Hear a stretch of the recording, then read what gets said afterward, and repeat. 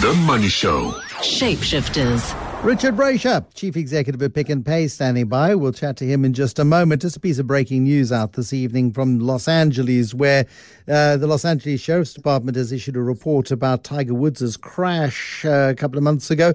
He was doing nearly twice the speed limit. The speed limit in the downhill stretch of road where he crashed, 45 miles per hour. They say he was driving between 84 and 87 miles an hour. I mean, it's pretty clear that he was going quickly. So cause of accident explained. That explanation is coming out as we speak this evening. Well, Richard Brasher, poised to retire as Chief Executive of Pick n Pay. It's a job he's held since 2013. He joined the group from the UK, where he'd been at the helm of the Tesco business in that country. Have you achieved your goals, Richard Brasher? Do you feel like this is you can put a firm line under it and rest happy? Yeah, evening, Bruce. I think so. It's been, I can't believe it's 35 years. I mean, I used to think I was the bright young thing, and now I've suddenly realised where the hell did that all go? But no, it's been a great journey. I've really enjoyed it. And I have to say, the last 8.5 years have been quite special, you know. So I never operated in Africa before, and it's been memorable. What did David Cameron say? I used to be the future once, when he resigned from politics in the UK. I mean, when you accepted the Pick n Pay job, you were running the Tesco operations in the UK. It was a big job. It was a good job. Why did you accept the Pick n Pay job all those years ago? I'd been there for 26, 27 years, so part of my adult life.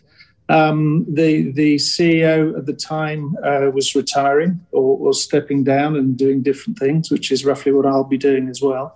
It was a race of two people, and I came second. Okay. And it wasn't so much I was sort of disappointed in not having got it, because it was a company I love and it was a great experience. My disappointment was is the person they gave it to, which I thought was an absolute terrible decision. As it proved, I was right and they were wrong. Because the wheels did come off quite spectacularly. I mean, I've never heard you being that blunt about it, but I mean, it's Tesco fell on hard times after that. Yeah, look, I think when any company progresses as fast as we did in those days, then there would be some, Oops. No, you're there. No, I don't think so. Yeah. I'm here. I can hear someone else. Anyway. Okay, Richard, shall we redial you? I think let's do that, because we can't have you being distracted. Because what I want to do is find out what your first impression was of Raymond Ackerman. But let's cut this link, and producers, please make a fresh contact with Richard Brasher, Chief Executive at Pick n Pay this evening. 35 years in retail. He's stepping down in a couple of weeks as Chief Executive of Pick n Pay. It's a job that he got in 2013. And let's have a proper discussion with him. We can't have any interference coming through. Back with Richard Brasher, Chief Executive at Pick n Pay. We were being rudely interrupted, but I believe we have a clean feed now. You were offered the job. A headhunting firm, global headhunting firm, came knocking, and you had a meeting with Raymond Ackerman, and I think his son Gareth, the chairman now of Pick n Pay. What was your first impression of them? Yeah, no, it was. I knew of the company before. I visited South Africa a few times, but and I knew of Raymond. I think I actually did meet him a number of years ago, because Pick n Pay had always sort of punched above its weight internationally because of the founding values of the business, and meeting retailers, you kind of know who's the real deal. And I met with Raymond and Wendy, because they're a double act, and he was the real deal, and unfortunately still is the real deal. So, that was part of me being seduced into leaving Europe or not going to America or not going to Asia and coming here to Cape Town. Well, a couple of years ago, I was having an interview with Raymond Ackerman, and I was recalled that he'd mentioned you, so I went back into the archive and I found this little extract, and I'd said to him, what was the biggest mistake you ever made? What was the biggest error of judgment you ever made? Luckily, it's not about you, but that was the opening question to Raymond Ackerman, and here's his answer. Any failure, if I can call it a failure, was about 7 years ago when for 3 years we didn't grow. We still made profit. And I realized that all my things that I did in the 70s and 80s and 90s were fine, but I wasn't really interpreting the overseas side as much as I should. I was being too focused on how I built Pick n Pay and not enough on how are we going to go forward. And Gareth and I decided to find an international CEO, which was a terrific change for me, because I love promotion from within. But the moment we met this guy, because we went to one of these placement firms, I just clicked with Richard Brasher right away, and he felt it too. And that was a very important move, because I'd been very, very strong about promotion from within. And my CEOs had come through Sean and Nick Babington, who was a lovely guy, one of our best managers, but he wasn't up to being a CEO in today's competitive world. So that change, when we decided to go for an international guy, was a very basic change, and he's done a wonderful job for us. There we go. You clicked. It was like your eyes met across a crowded room, Richard Brasher. That's how Raymond Ackerman remembered it anyway. How much trouble was Pick n Pay in? I mean, you came in, he clearly realized that he needed global expertise. The world of retail had moved on, and Pick n Pay was in a bit of a time warp, it seems. Yeah, it's always difficult when you've got a long and successful history to fully appreciate when you're in trouble. I mean, I think in fairness to Gareth and the team, they had got the right strategy, but they hadn't done enough for the last 10 years, and they tried to do too much in a couple of years. So I think we were experiencing sort of massive indigestion of sort of breakfast, lunch and dinner all at once. So I think part of the first challenge was to get people to realise that we were sort of flying upside down 50 feet off the water, as opposed to it's going quite nicely and I'm sure it'll improve soon. So we had to sort of be quite immediate in terms of the early months. In fact, I remember starting early once I fully appreciated the challenges that we were facing. I mean, one of the criticisms of Pick n Pay was that it had focused too much on two attempts at expanding into Australia, and it had its tail whipped both times and had come back to South Africa. And in the meantime, the rest of the retail sector was evolving within the South African economy. Woolworths was growing, and it had become the predominant food seller in South Africa, food retailer in South Africa. And Whitey Basson had really created a very firm base for the ShopRite group in South Africa. And things like distribution centres had expanded, and Pick n Pay hadn't focused on those sorts of basics. And there was quite a lot of that sort of rebuilding stuff that had to be done. Yeah, but at its heart, it was a great brand. I mean, that's why I came, because I really liked the fundamental values that Raymond embedded in the business, even when it was small. And I desperately wanted to have an opportunity to prove that the good guys could still win.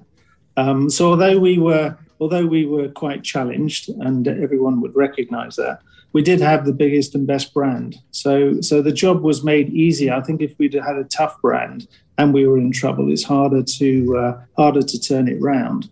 But we have, and we did. And I think that many of the things that were on paper are now in place. We don't win every game, but we don't lose every game. And I think that I always enjoyed the banter and competition with Whitey Basson. He did a great job. But I think there's plenty of room in the marketplace for people to do good jobs. And I think our future is looking pretty positive. I mean, you've spent a lot of money since 2013 opening new Pick n Pays. You've expanded the Pick n Pay network quite considerably. I think when you took over, you had fewer than 1,000 stores. I mean, there are more than twice as many now than when you took over. That's a considerable expansion drive. Yeah, I was slightly surprised, actually. I mean, as you come to the end of something, you look back a little bit. You can have a few moments of reflection, and we have opened sort of 800 or 900 stores over the years. Can we just pause for a moment? We opened. We didn't. We went for breakfast, and then we had some tea, and then we had lunch. I mean, this is a considerable expansion. I mean, it's doubling the size, the footprint of the business. I mean, it's enormous. Yeah, but the thing about, I mean, I've been doing this 35 years, so it's sort of True. what we do, Bruce.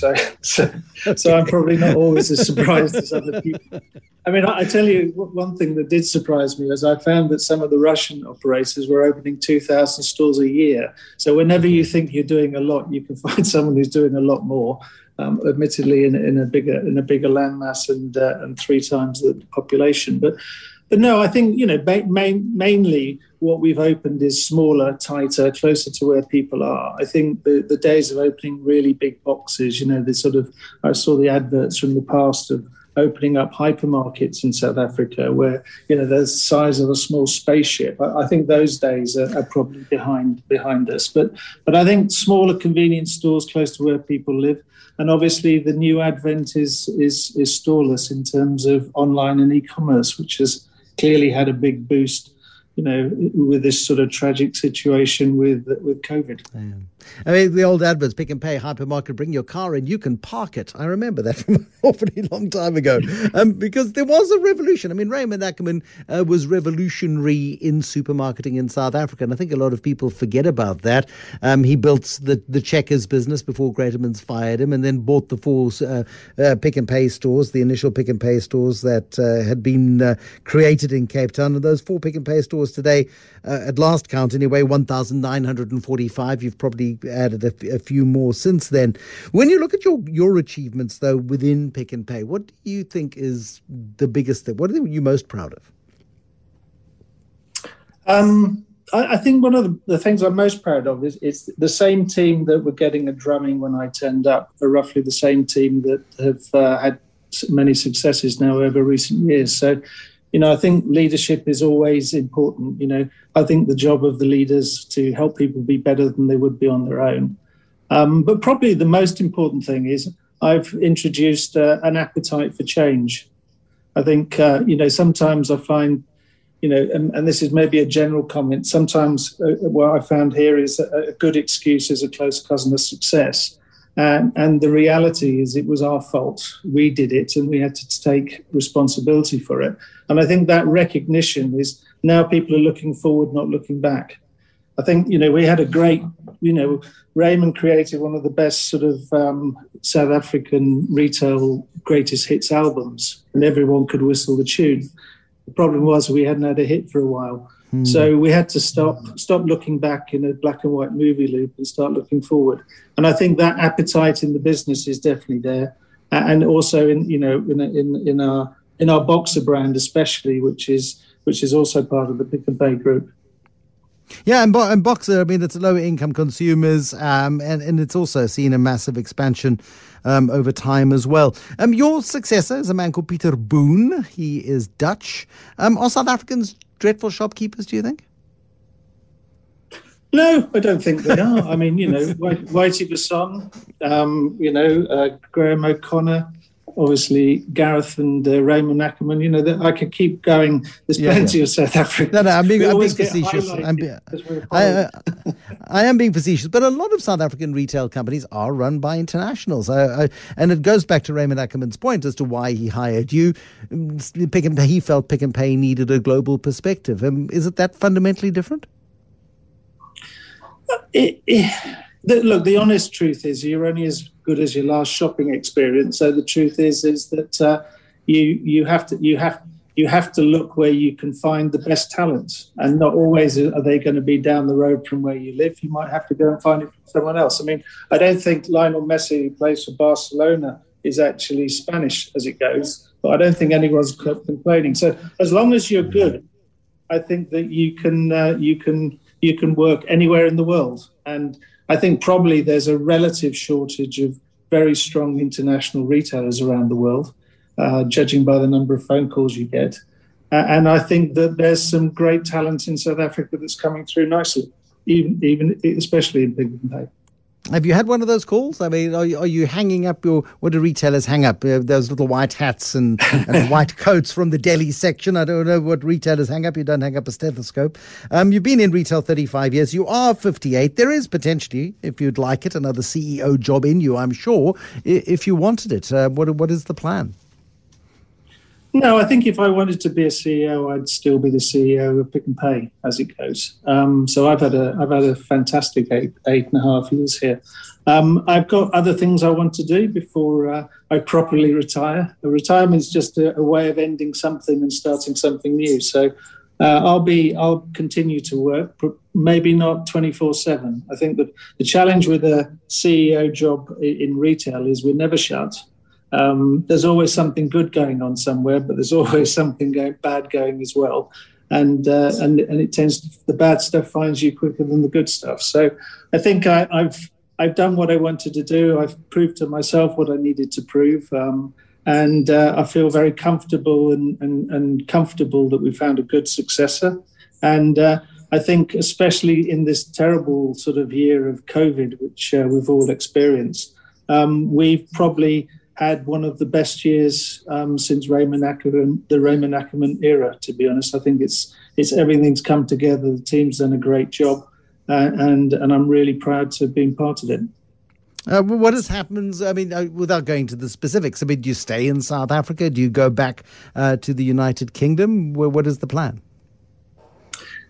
Yeah, the funny thing is that if you do come as from overseas, I mean, I'm a permanent resident here now.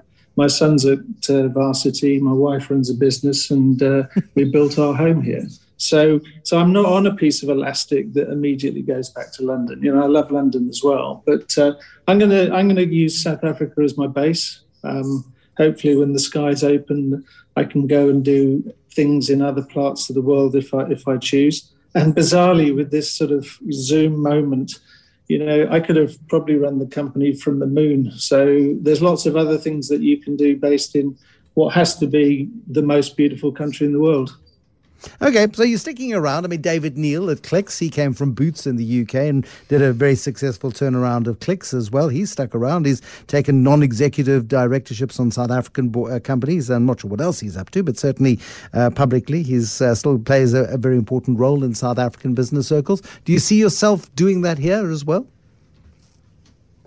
I think I do some of that. I think, you know, obviously got lots of contacts around the world, given what I've been doing. And I want to keep learning, to be honest. So, you know, it won't necessarily be sort of sitting on someone's audit committee, you know, for a large multinational just to prove that I'm still alive. I think, you know, I'm more interested in people and more interested in furthering my education, and I sort of feel like I've got quite an exciting opportunity now to be a bit more plural, and I'm hopeful some of that will be here in South Africa as well. Richard Brasher, lovely having you. Thank you very much indeed.